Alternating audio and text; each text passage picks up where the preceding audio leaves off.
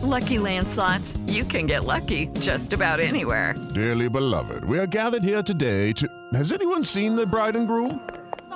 Sorry, we're here. We were getting lucky in the limo and we lost track of time. No, Lucky Land Casino, with cash prizes that add up quicker than a guest registry. In that case, I pronounce you lucky. Play for free at LuckyLandSlots.com. Daily bonuses are waiting. No purchase necessary. Void where prohibited by law. 18+. Terms and conditions apply. See website for details.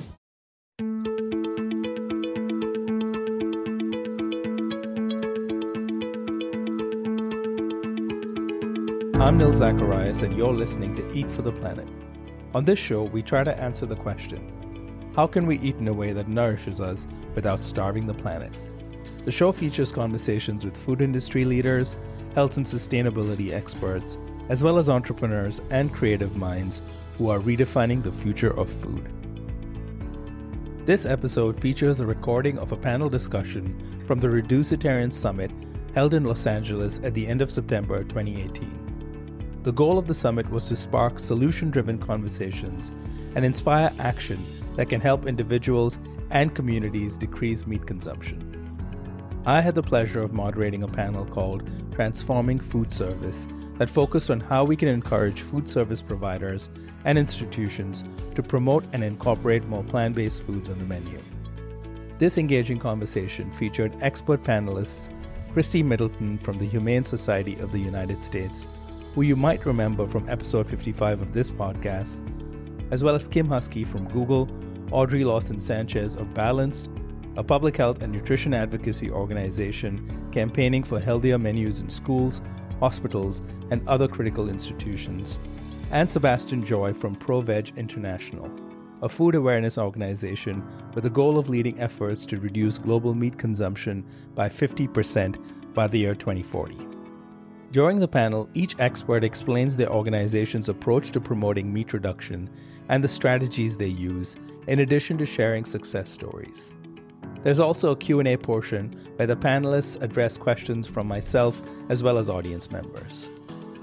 There's really no question that we all need to consume less meat if we want to create a food system that can actually feed our growing population by 2050 without entirely devastating the planet.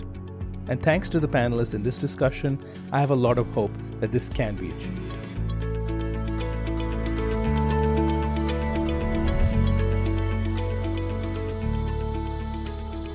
I've got an amazing panel gathered over here.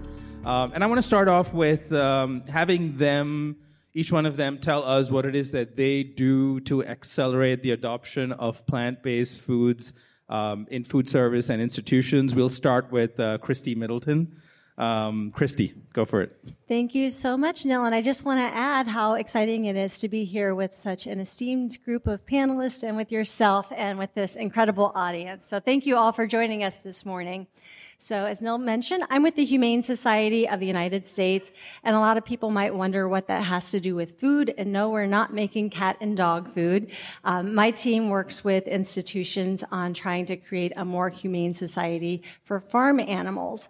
And we've been doing that for a long time, initially working on trying to change the way that food producers, restaurants, retailers, and others were treating animals within their supply chain, trying to move away from intensive confinement, like confining mother pigs in gestation crates that were so small they couldn't turn around, and egg-laying hens in battery cages so tightly that they couldn't even spread their wings. But we realized that there was no way that we could make this a more humane society and continue eating meat, eggs, and dairy at our current levels. And so we embarked on a journey where we wanted to help with reducing the amount of meat that's being consumed. And to Brian's point earlier, we really need to focus on shifting the way that food is put out to consumers. And of course, we can help with changing individual behavior. And there's a lot of work that's being done by tremendous organizations and has been done for a long time trying to help people reduce meat consumption or go vegetarian or vegan. But if we really want to move the needle, we realize that we need to work with institutions. So what my team does is we help schools, hospitals, colleges and universities, the military, correctional facilities, and virtually any type of institution with reducing their overall meat purchases and getting more plant-based options on menus. And we do that by providing recipes, marketing resources, and really one of the most, I think, helpful things that we offer is hands-on culinary training. Kim and I were just discussing this need because oftentimes we see that institutions are seeing this growing demand, they want to meet it, but they don't have the culinary skills, and they're not really sure where to begin. And one example is a university in California, I won't say which one, started doing Meatless Monday many years ago, and they called us and said, we're doing this Meatless Monday program. Our students wanted it. We really want to do this, but it's not working. So we went and checked out their facility, and we saw that they were calling out that they were serving vegan brown rice, vegan cauliflower, and vegan broccoli. So no wonder they were failing. They brought us in to help them out, and their program improved dramatically after that. But giving them those hands-on skills is something that we feel like is a way to bridge that gap between meeting the demand that customers are asking for and then satisfying their customers. Thank you, Christy. Thank you. We have Kim Husky from Google. Thank you, and it's really great to be here. I'm really excited to talk about all the great things that we're all doing. I was really inspired by what Brian said about working together and what we can do with incremental change and what we're all doing to contribute. So I'm from Google. It's a tech company. You say, what is tech got to do with food? I'm on a team that is an internal organization that provides all the food and food experiences for our employees, our visitors, guests, and clients. And what we aspire to do is, through food choices and food experiences, enable the Google community to inspire and live more sustainable lifestyles and have more sustainable communities. And the way that we think about doing that is one of the ways that we can contribute is towards supporting a plant-forward diet. And as Christy was saying, you know, it's not about you can't have this, you can't have that. We try to nudge our users, so we use behavioral sciences, choice architecture. We're working on different programs to give our chefs more culinary skills because it starts with the food, right? It starts flavor rules, and we start with that. And we put vegetables at the front and center. We encourage and nudge our users towards these more sustainable and plant-forward diets. So it's really exciting to work with so many different people, and that's the thing. Like Google we don't have all the answers. That's why we love coming to these conferences and working and hearing with everyone else and how we can share and contribute to feeding the world more sustainably and responsibly. Thanks. Thank you, Kim. Audrey Sanchez from Balanced. Hi, I am Audrey Lawson-Sanchez, and I am the founder and executive director of a nonprofit called Balanced. At Balanced, what we do is we organize and mobilize people to run and support meat reduction and healthy menu campaigns in institutions, just like HSUS, in schools, hospitals, universities. Unlike HSUS, we are sort of the heavy in this space. So our campaigns are a lot more high pressure than some other meat reduction campaigns tend to be. We create a guide, we have toolkits, we do one-on-one coaching and support for anybody in any community who wants to go to a key decision maker at an institution where they live and say, hey, we deserve better. We use evidence-based nutrition and public health data to make the case that this is an urgent crisis, and we have an obligation to improve the food environments for our children and our families, especially in places where people often don't have a whole lot of autonomy in their food choice. So schools, hospitals, those sort of places. If you need someone to come in with righteous indignation, you are welcome to email me at any point, which I know the Stepford dress is quite deceiving, but I'll be there. Thank you, Audrey. Sebastian. Hi, Yeah, hello everybody. I'm really glad to be here. My name is Sebastian Joy. I'm the co-founder and CEO of ProVeg International. We are an international food awareness organization with the mission to reduce global animal consumption by 50% until the year 2040. We originally started off in Germany, have been expanding across Europe, and last year to Africa, and now we are expanding to the US and China. Because obviously in order to reach our what we call 50 by 40 mission, we have to be active on a global scale. We are not framed as an animal charity. In fact, our vision is described as a world where everyone chooses delicious and healthy food that is good for all humans, animals, and our planet, which means we use what we call the 5 pros of ProVeg, which, it's taste, health, food justice, animals, and environment. And this actually has been proven quite well in working with the food industry, because usually, they don't care so much about animals, but they care more about sustainability and they care more about the health of their employees. So by being able, as you pointed out, being able to, play the health card or play the environmental card, we have had tremendous success. For example, we reached out to the Berlin school universities or the Berlin universities, and they agreed to implement a vegan option across the board. Or actually, just I think 2 days ago, we have been awarded the Momentum of Change Awards from the United Nations, also for our work that we do with students by convincing high school schools to become more plant-based. And I think this is all quite amazing that even the United Nations, I think they also awarded Beyond Meat and Impossible Foods recently with some, what is it called? Yeah, Champion of the Earth Award. So I think it's really great to see that even this big institution, when you start talking about climate and environment and health, that they actually suddenly get on board with reductive measures. Thank you, Sebastian. So obviously we have a very qualified panel here to talk about the subject today. The challenge is going to be how do we pack it all in within the 3 hours we have, right? All right, so I want to start at the highest level because we heard earlier this morning that institutional change is a really crucial part of getting us to where we need to be if we have any hope of having a sustainable planet, healthy people, and of course getting the billions of animals that are stuck in factory farms on an annual basis. The first question I have at the highest level is, why is it that food service providers and institutions, why are they even changing? What's the key driver that's getting them to even listen to any one of you? So I'll start with Audrey, actually. I'm assuming they listen to you, firstly. They do listen to us, yeah. So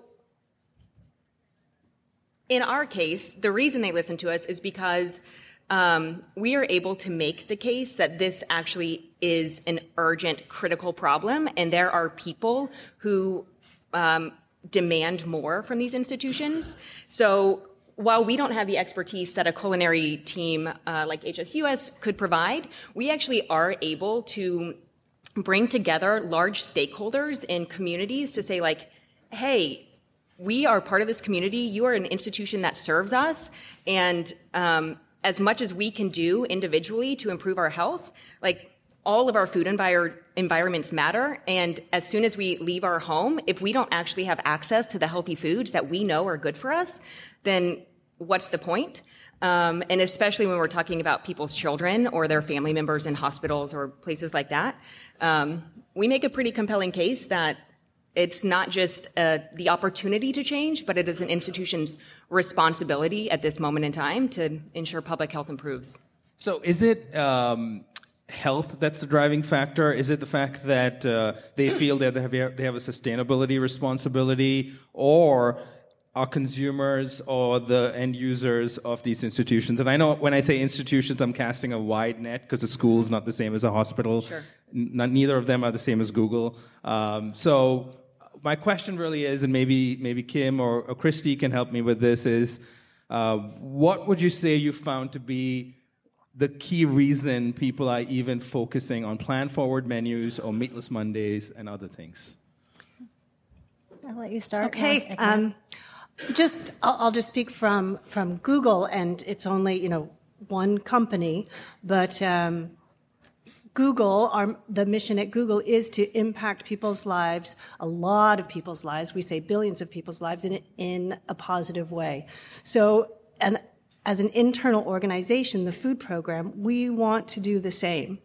And we want to use our partnerships and our stakeholders to impact that change. And I think it comes from, most of us probably in this room can agree, right, that our food systems are unsustainable for both people and the planet, and that they leave billions of people, right, inadequately nourished, and they operate at a high environmental cost. We waste a large amount of what we produce, and then we leave many of our producers at or below the poverty level. So those are big problems. But then what can we do, and how can we get our user base to buy into this? And we do it incrementally. And people at Google, they're a highly educated group. So just by knowing that drink more water, eat more vegetables is good for you, it doesn't necessarily mean that you're going to. So we help nudge our users towards kind of what they want to use, using behavioral sciences, choice architecture, and that. So I think most people know what they want to accomplish, and we help nudge them towards it, and we give them the opportunity. Right. Yes, and I'll just add to that, looking at the research on individual behavior change, health is really the leading motivator for people who want to eat less meat. So years ago when we went in and were talking to institutions, we would lead with that because we know that, whether it's a K through 12 school or a hospital or university, the people who are in charge of the purchasing decisions, they want to help their guests make healthier choices. But that's not really, we have to lead with deliciousness when we're menuing things to guests.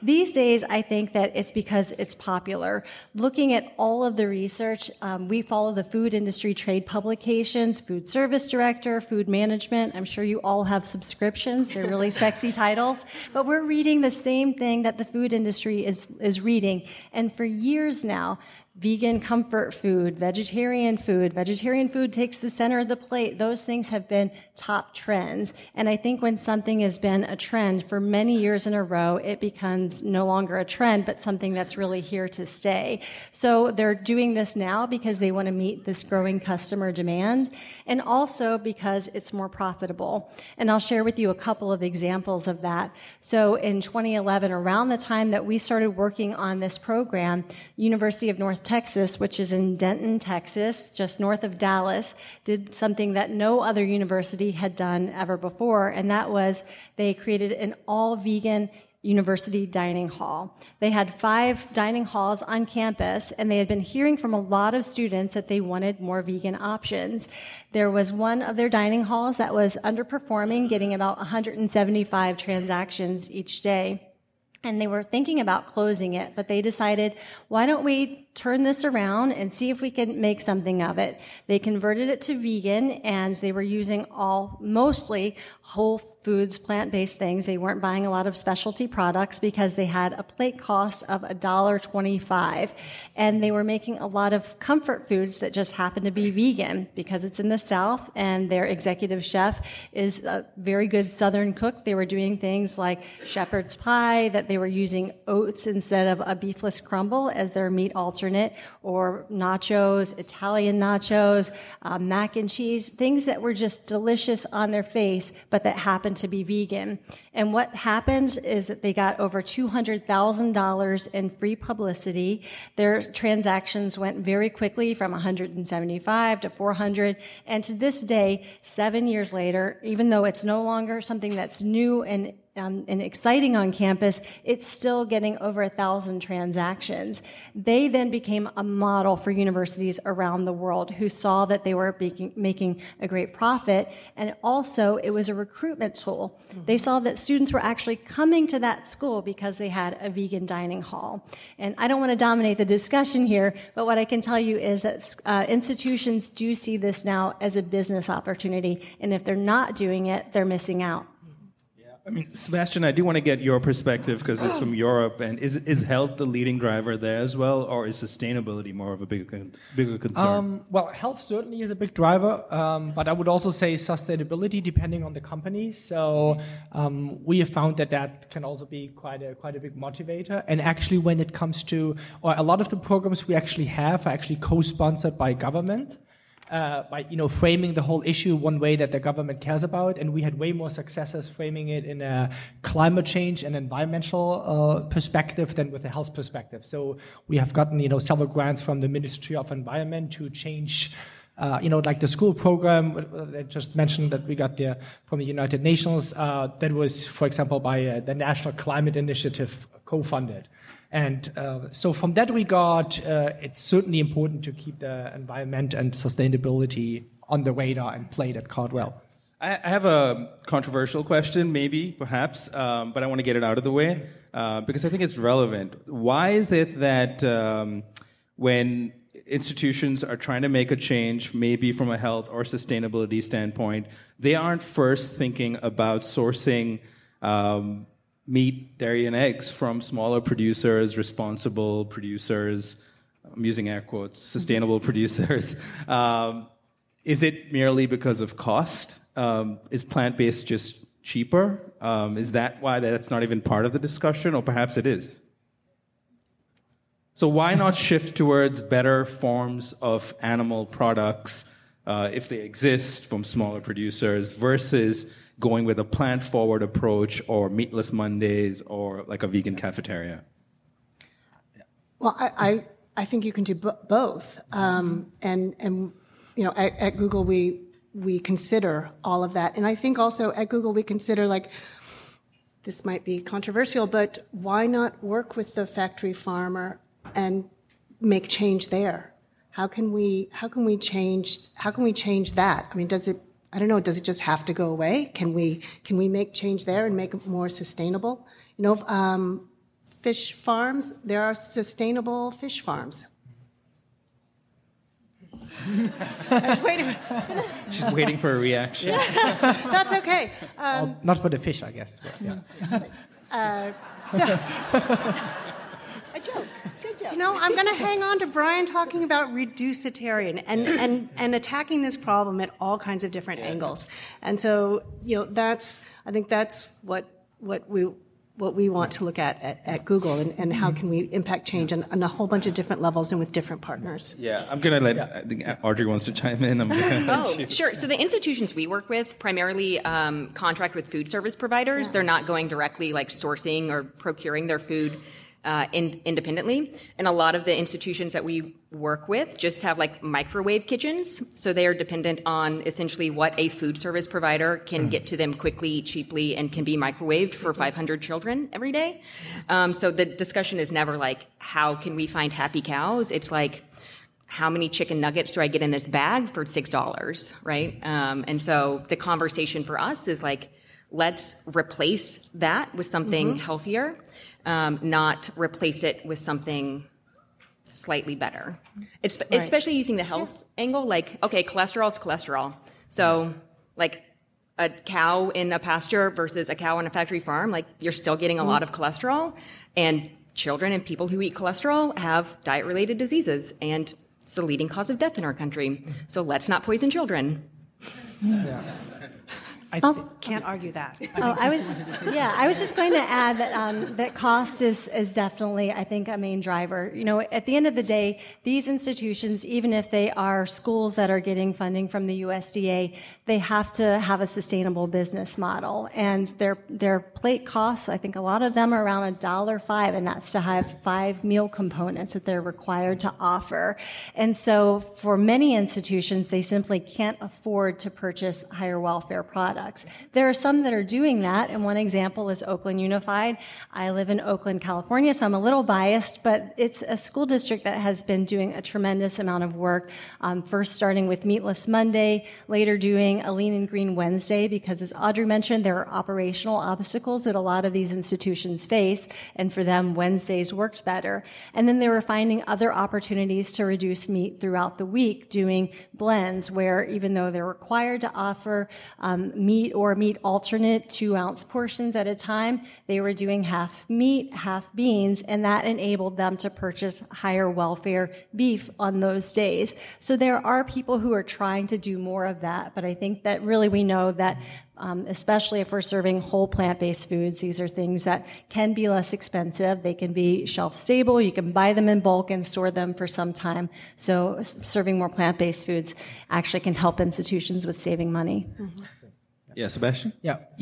I would also say that price is probably like a very big driver that discourages the companies. What we actually notice what often is like sometimes the challenge, if they're too much motivated by climate, they might get the idea, okay, why don't we replace the beef with more chicken?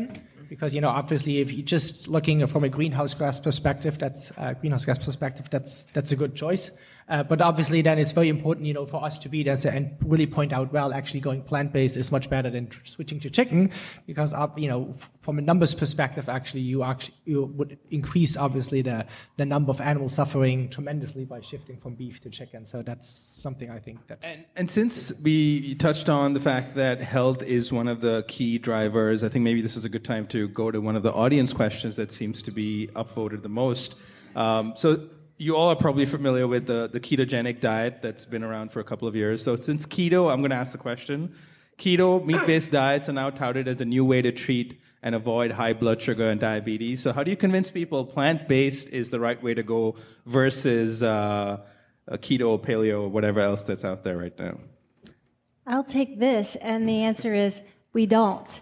We're not trying to convince people. We're trying to convince the food service providers so that we don't have to persuade individual consumers that this diet is better. As you know, consumers are fickle and things change all the time. But by working with these large-scale institutional food service providers, if we can get them to do it and they serve delicious, eye-appealing food that everybody wants to eat, whether they're trying to eat keto or they're a hardcore carnivore, then we can make the changes that we're trying to make on a large scale. So we don't really try to focus on persuading individuals.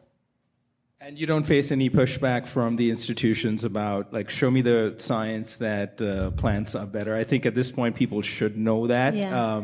And I do kind of want to touch on what Kim mentioned, is that if you are offering meat and plant-based options, which almost any institution or food service provider is, as long as you're messaging the fact that if you want to eat animal products, even from a smaller producer, the only way you can do that sustainably is if you eat far less of it. And the only way you can make that happen is if you eat more plants. So I think it all leads back to plants in the end. So I think in keeping with the reducitarian theme, I don't think anyone disagrees on that.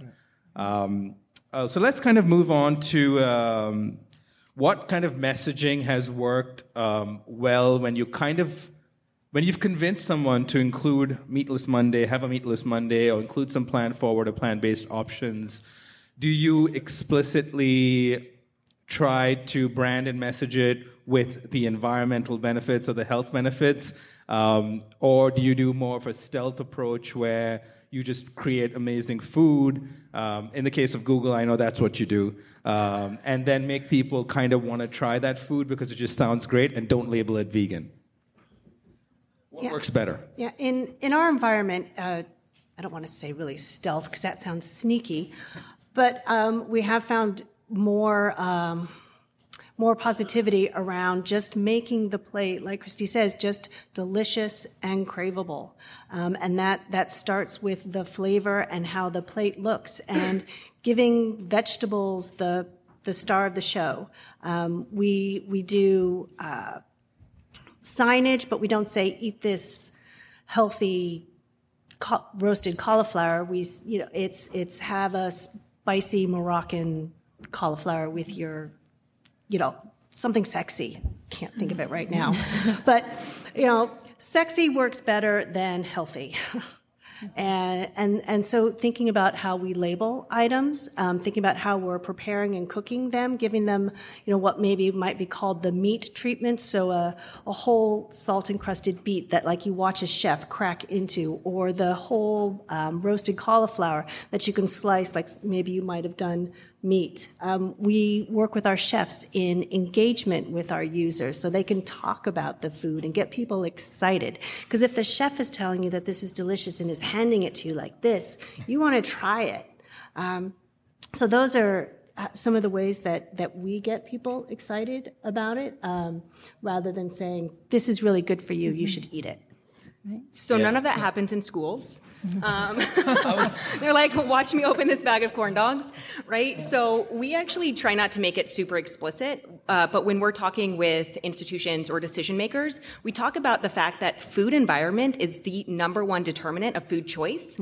And nobody went around as chicken nuggets were being invented saying like, look, meat, chicken nuggets. You don't have to say like vegan, bean burrito. You can just swap and say like, now you actually have a choice between two different things versus do you want cheese pizza or pepperoni pizza? That's a false choice we offer children. So we talk about changing the food environment such that the healthy choice is a much more default choice like that.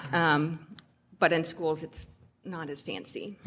Yeah, and I can add that there is burgeoning research on this. There's not a ton of it, but with the school environment, there's a Cornell program, the Smarter Lunchroom program, and they found that by simply naming a burrito a big bad bean burrito instead of a bean burrito, that actually increased participation. They sold out completely of those.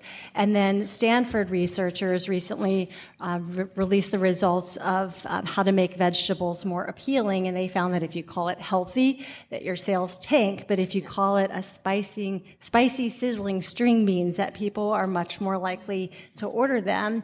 And then on the contrary, there were researchers at the London School of Economics that had a separate vegetarian section on a menu, and then another menu that had the exact same items that were sprinkled throughout the menu, and that when they had the separate vegetarian section, it decreased sales by 54%. So I think that when we're marketing these programs and the food items, we really need to focus on the virtues of the food, that they're crunchy or spicy or sizzling, or as World Resources Institute talks about, the provenance, where it came from, a Tuscan white bean pizza or Baja bean burritos.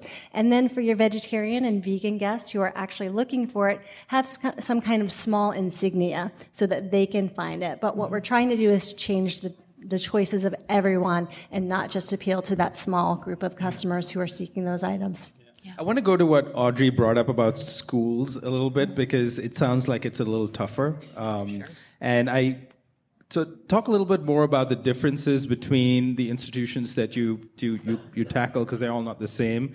And schools are notoriously hard because parents are notoriously concerned and uninformed about what their kids should be eating. And so I'm sure you face a lot of pushback. And while it seems like you all have done some great work to convince institutions to bring about change, maybe we should spend some time talking about the ridiculous pushback that you do get as well.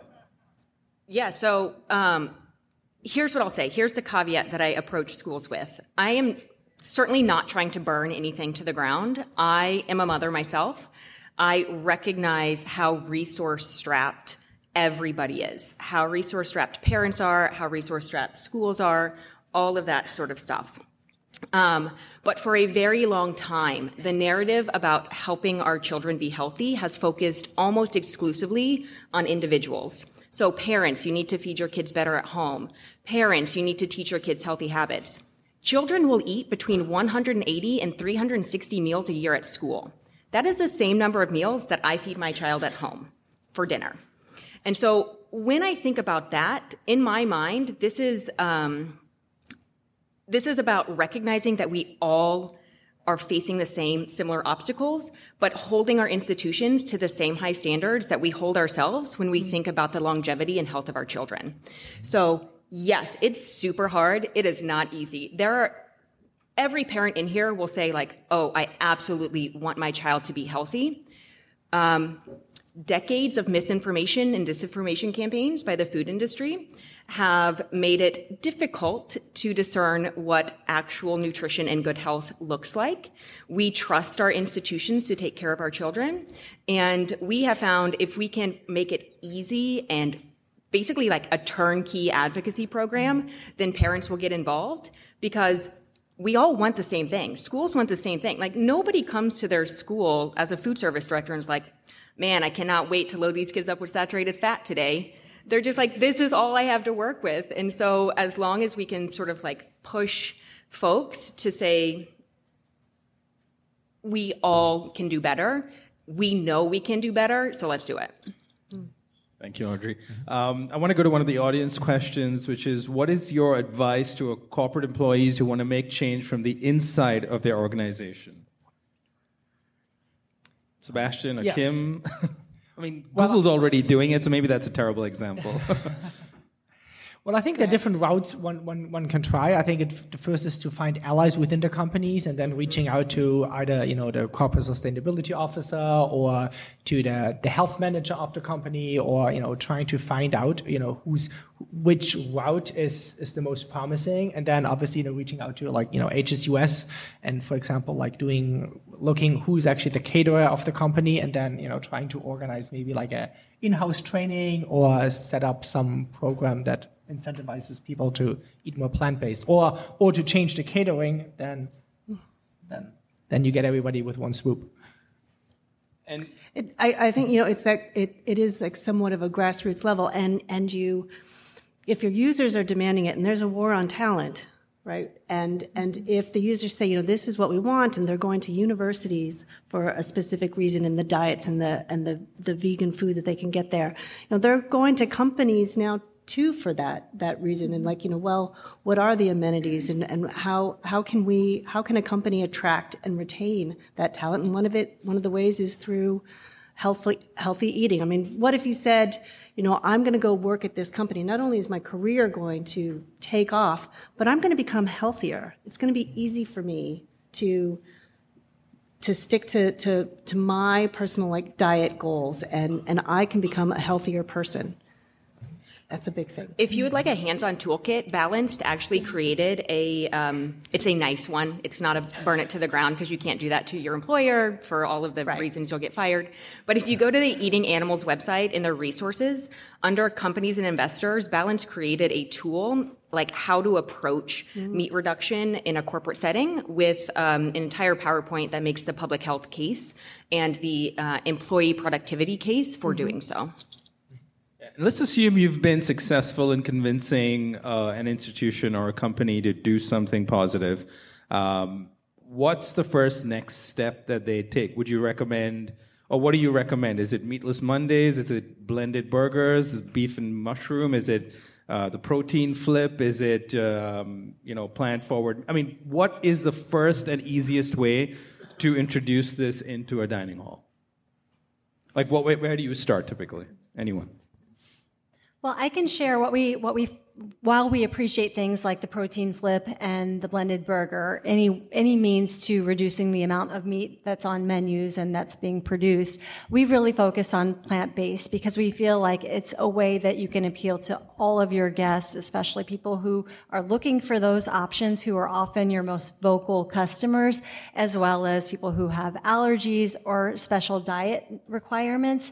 I see Meatless Monday as being a good foot in the door, but we realize it doesn't work for all institutions because they have different operational needs, or some institutions have guests who just kind of balk at the term meatless and see it as deprivation. But it has been a good conversation starter. And really, we'll work with institutions that are interested in doing a Meatless Monday or a Meat-Free Friday or whatever it is. It's just a means of finding what works best for them. And we go into it as a resource. We want to find a way that we can help them with meeting what they see as their goals. And we're open to any of those. Yeah, I want to go to one of the audience questions, but before I read it out, since it's about Google, for those that don't know, Google, if you're an employee of Google, all the food is free. That's an important fact to keep in mind because it changes what people choose a little bit, I'm assuming. Yes. And they probably want healthy options because you can't, you're not going to be great if you eat junk every day. So Google has a responsibility, but at the same time, your employees, who are obviously incredibly smart, are demanding more. So the question really is, how many meals are vegetarian at Google's dining halls, and what is the percentage you would like to achieve? What are your thoughts on that question? I'm sure that's a tough question to answer. That is a tough question. we are working on, reducing the amount of meat in our environment. So we use the protein flip. We use the meat as a garnish. We use the blended burgers. We have stations that are only vegetarian. We don't call it out as vegetarian. We tried meatless, and there was the whole deprivation sense. So we don't do that anymore. That didn't work in our environment. But and because there is not a barrier, there's not a price barrier, I think sometimes you can encourage people with their wallet to make some right decisions. So then, again, we go back to choice architecture and behavioral sciences and craveable, delicious food to help nudge our users towards that more plant-forward diet. But we're working on, we have some internal goals about reducing beef consumption, and we have expectations around our menus about how many vegetable choices we should have in a buffet. So we do have those core expectations globally, and we work towards those.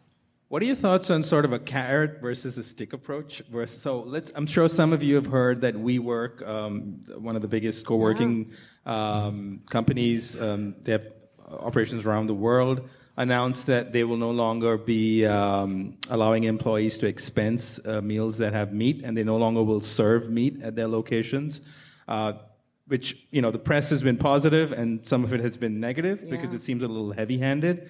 But I think it's bold. What do you have to say? We're in 2018. We have a population of 7.6 billion people on the planet. We're going to be 10 billion by the year 2050. Quit with the nudging. Let's just tell people what to do. We have a responsibility. I keep saying nudging, but I was going to use the same word, bold. That is bold. We nudge. We reduce. We don't shout it from the. It's bold to say it from the rooftops. Google is not as vocal, but we're working on it. In my opinion, you need both, stick and carrot. So we recognize at Balance that we are not necessarily the organization that institutions will come to if they want to be highly collaborative. They're like, wow, look at all those nice moms. But we also realize that there are organizations like HSUS that if we can come in and create the urgency for an institution to engage in their work, we're happy to do that. We also are happy to sort of shout from the rooftops the reasons why this is so urgent. Every 40 seconds, someone has a heart attack, $200 billion a year in healthcare costs, all of those sort of things, just to create that urgency and pressure. But we realized, if all we did was pressure and there was no carrot, we would be ineffective as well. Sebastian, any thoughts on that from your I would also say that it takes both. I think it's, we have generally the good cop approach, but we're always happy if there are other groups who put on the pressure because, as I say, we work on a team even though it doesn't say so on the website. But it's an interesting thing, right? So certain companies out there are willing to make bold statements. You then set the trend that others may be willing to go out there and do something like that. And that's kind of how change happens, right? Yeah. Right. So let's go to the audience question. I'm not sure to what extent that's relevant for this discussion, but it's been upvoted, so I have to ask it. What about, how do you, the fact that we're talking about affordability of a plant-based diet or way of eating when it's primarily adopted by affluent people? I would challenge the question, but I'd let you all respond to that. We'll let you challenge the question. Well, again, since we're mostly talking about institutions, one thing that when we are working with school districts in particular is that we know that for some students that they're getting 3 meals, they're getting breakfast, lunch, and supper at schools. And so for them, I think that it is an equity of access, that they deserve a healthy, nutritious, cholesterol-free meal as much as everyone does. And so it's certainly, I think, on the contrary, that we should be giving everyone access to these foods in the institutional setting.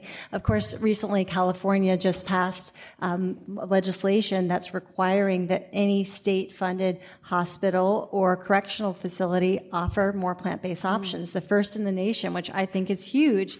Yes, exactly. And the point being, like state-run hospitals, state-run correctional facilities, these are institutions that are working on a very slim budget, but everyone deserves to have access to these more healthful, nutrient-dense meals. Any data you can share about institutions that have done this for a few years and have tracked the progress, is in terms of user feedback about cost reduction, about sustainability, benefits or measures that they've tracked? What are you seeing, and how are you using that as a model to influence others to do the same? I'm sure Audrey and Christy, both of you have examples. We've only been around a year, so we don't have multi-year data. Yeah. Well, I can share that it's very difficult to get data. I mean, that's a struggle that we've had. And if I see Google, who's, I know, data king, having struggles with that, then I feel a little bit better. But it's something that we've been struggling with for some time. There's a little bit of information out there.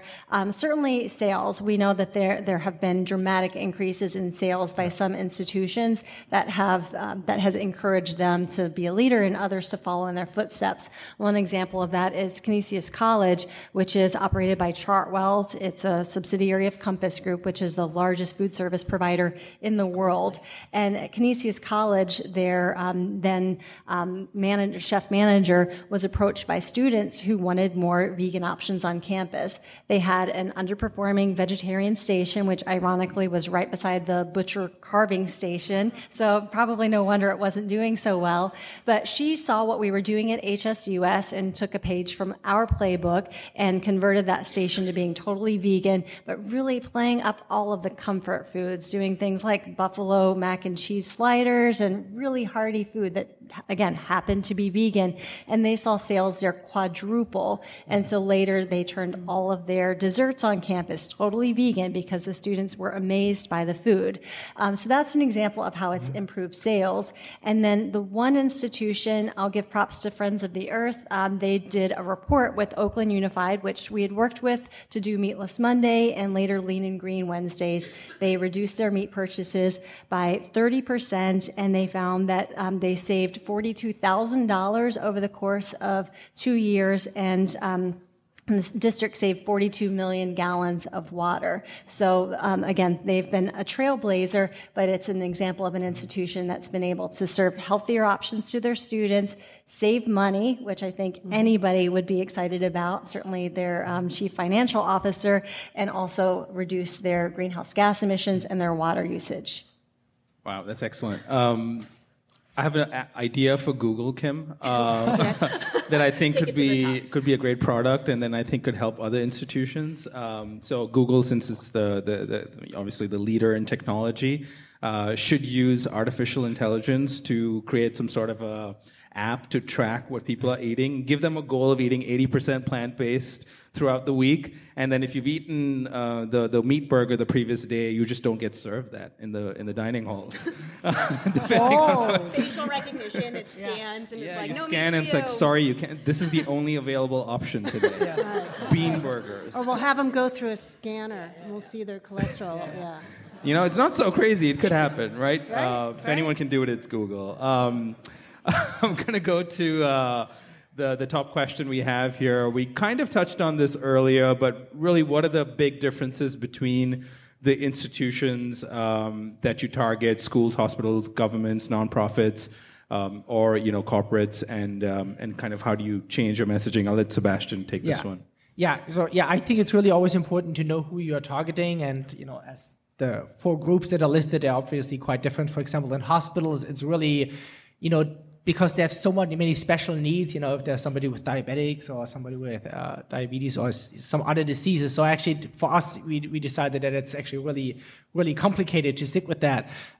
This is also one of the reasons why we do some work with hospitals, but actually focus more on the schools, because those are also, in hospital, people are usually older, so which means that even if they change their diet, they're not, just naturally not going to stick with it that long, as if you convince somebody who's like 10 years old.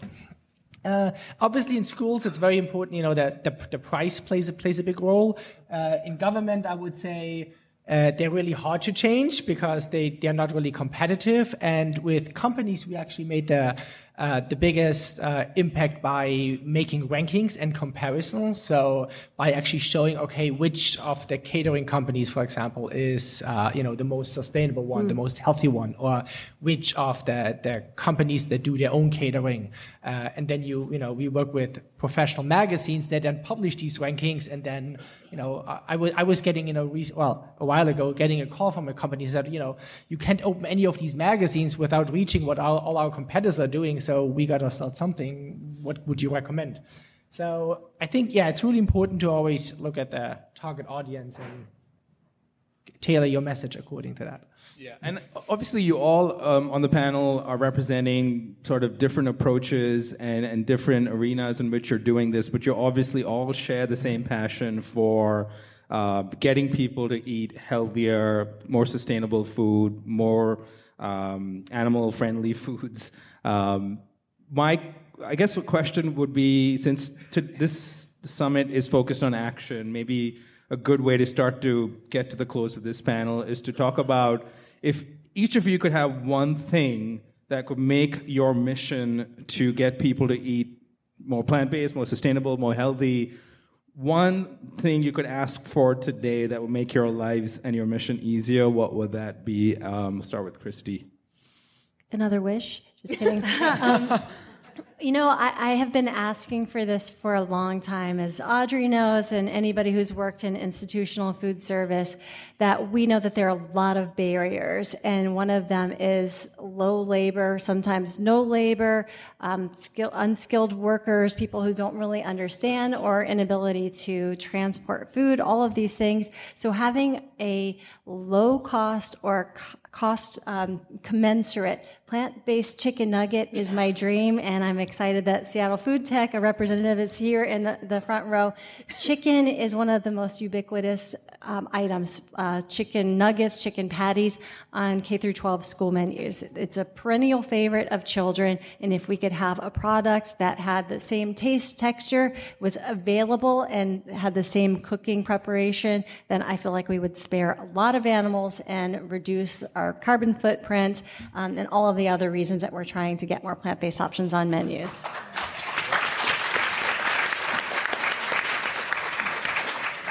That's a great wish. I would wish for our culinary teams, the folks who are making our food, not only in the restaurants and fancy Google cafes, but those making chicken nuggets, to learn and have the skills to work with vegetables and make it delicious and craveable. So it's not like the yucky vegetable. It's the delicious vegetable. It's not even the vegetable. It's your choice. So I would say I want chefs to learn more about and get more excited about vegetables. So I'm a pragmatist. My wish is going to be very, very simple. I would really love for more folks to get involved, leading advocacy where they work or where they live, work, play, learn. That's the tagline, right? So actually launch some sort of advocacy. Use our team. We are here. We provide one-on-one coaching literally every step of the way. And we can help you do it nicely. But if you need us to come in and sort of apply that pressure, people are so much more powerful than they realize, because when we're talking about a lot of our community institutions, these are institutions designed to serve us, community members. And so the more we can organize and share with folks that, hey, there is demand, let us show you. And I would just want more folks to get involved at the institutional level. Yeah, I've quite a complimentary wish to Audrey. There's an institution which probably most of you haven't heard yet. It's called GRI, which stands for Global Reporting Initiative. And this is actually the institution on a global scale that defines what sustainability reports should look like. And, as you know, most major companies, all Fortune 500 companies have to write sustainability reports, and it's kind of like ironic because they have to report about what kind of measures they take, whether they take recycled toilet paper or all these they have to be very detailed how sustainable they are. But at the moment they usually don't have to report what actually their their employees are eating. And this is a bit ridiculous, because if you think about, how much sustainability is impacted by the way, if you look at Google, it's obviously nice how you treat your water, but it's obviously probably even more important what all the people working at Google work. So my wish would be that, and we have been working on that for a number of years now, to actually lobby GRI, like the Global Reporting Initiative, successfully, that they incorporate within the template of the sustainability reports that companies have to report what they do to change the way their employees eat towards a more plant-based diet. That's great. Unfortunately, we are out of time, but I wanted to thank all our panelists, Christy, Kim, Audrey, and Sebastian. Thank you for the audience questions.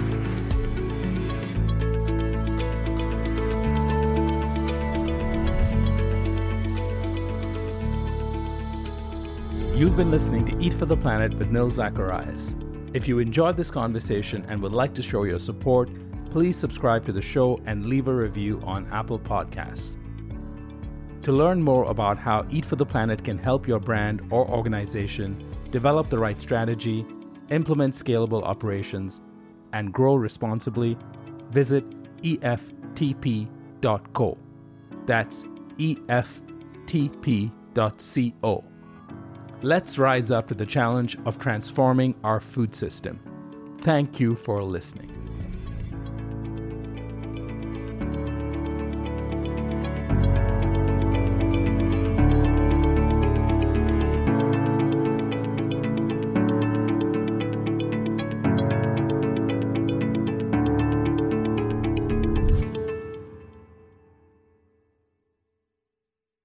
Step into the world of power, loyalty, and luck. I'm gonna make him an offer he can't refuse. With family, cannolis, and spins mean everything. Now, you wanna get mixed up in the family business. Introducing The Godfather at ChumbaCasino.com. Test your luck in the shadowy world of The Godfather slot. Someday, I will call upon you to do a service for me. Play The Godfather, now at ChumbaCasino.com. Welcome to the family. No purchase necessary. VGW Group. Void where prohibited by law. 18+. Terms and conditions apply.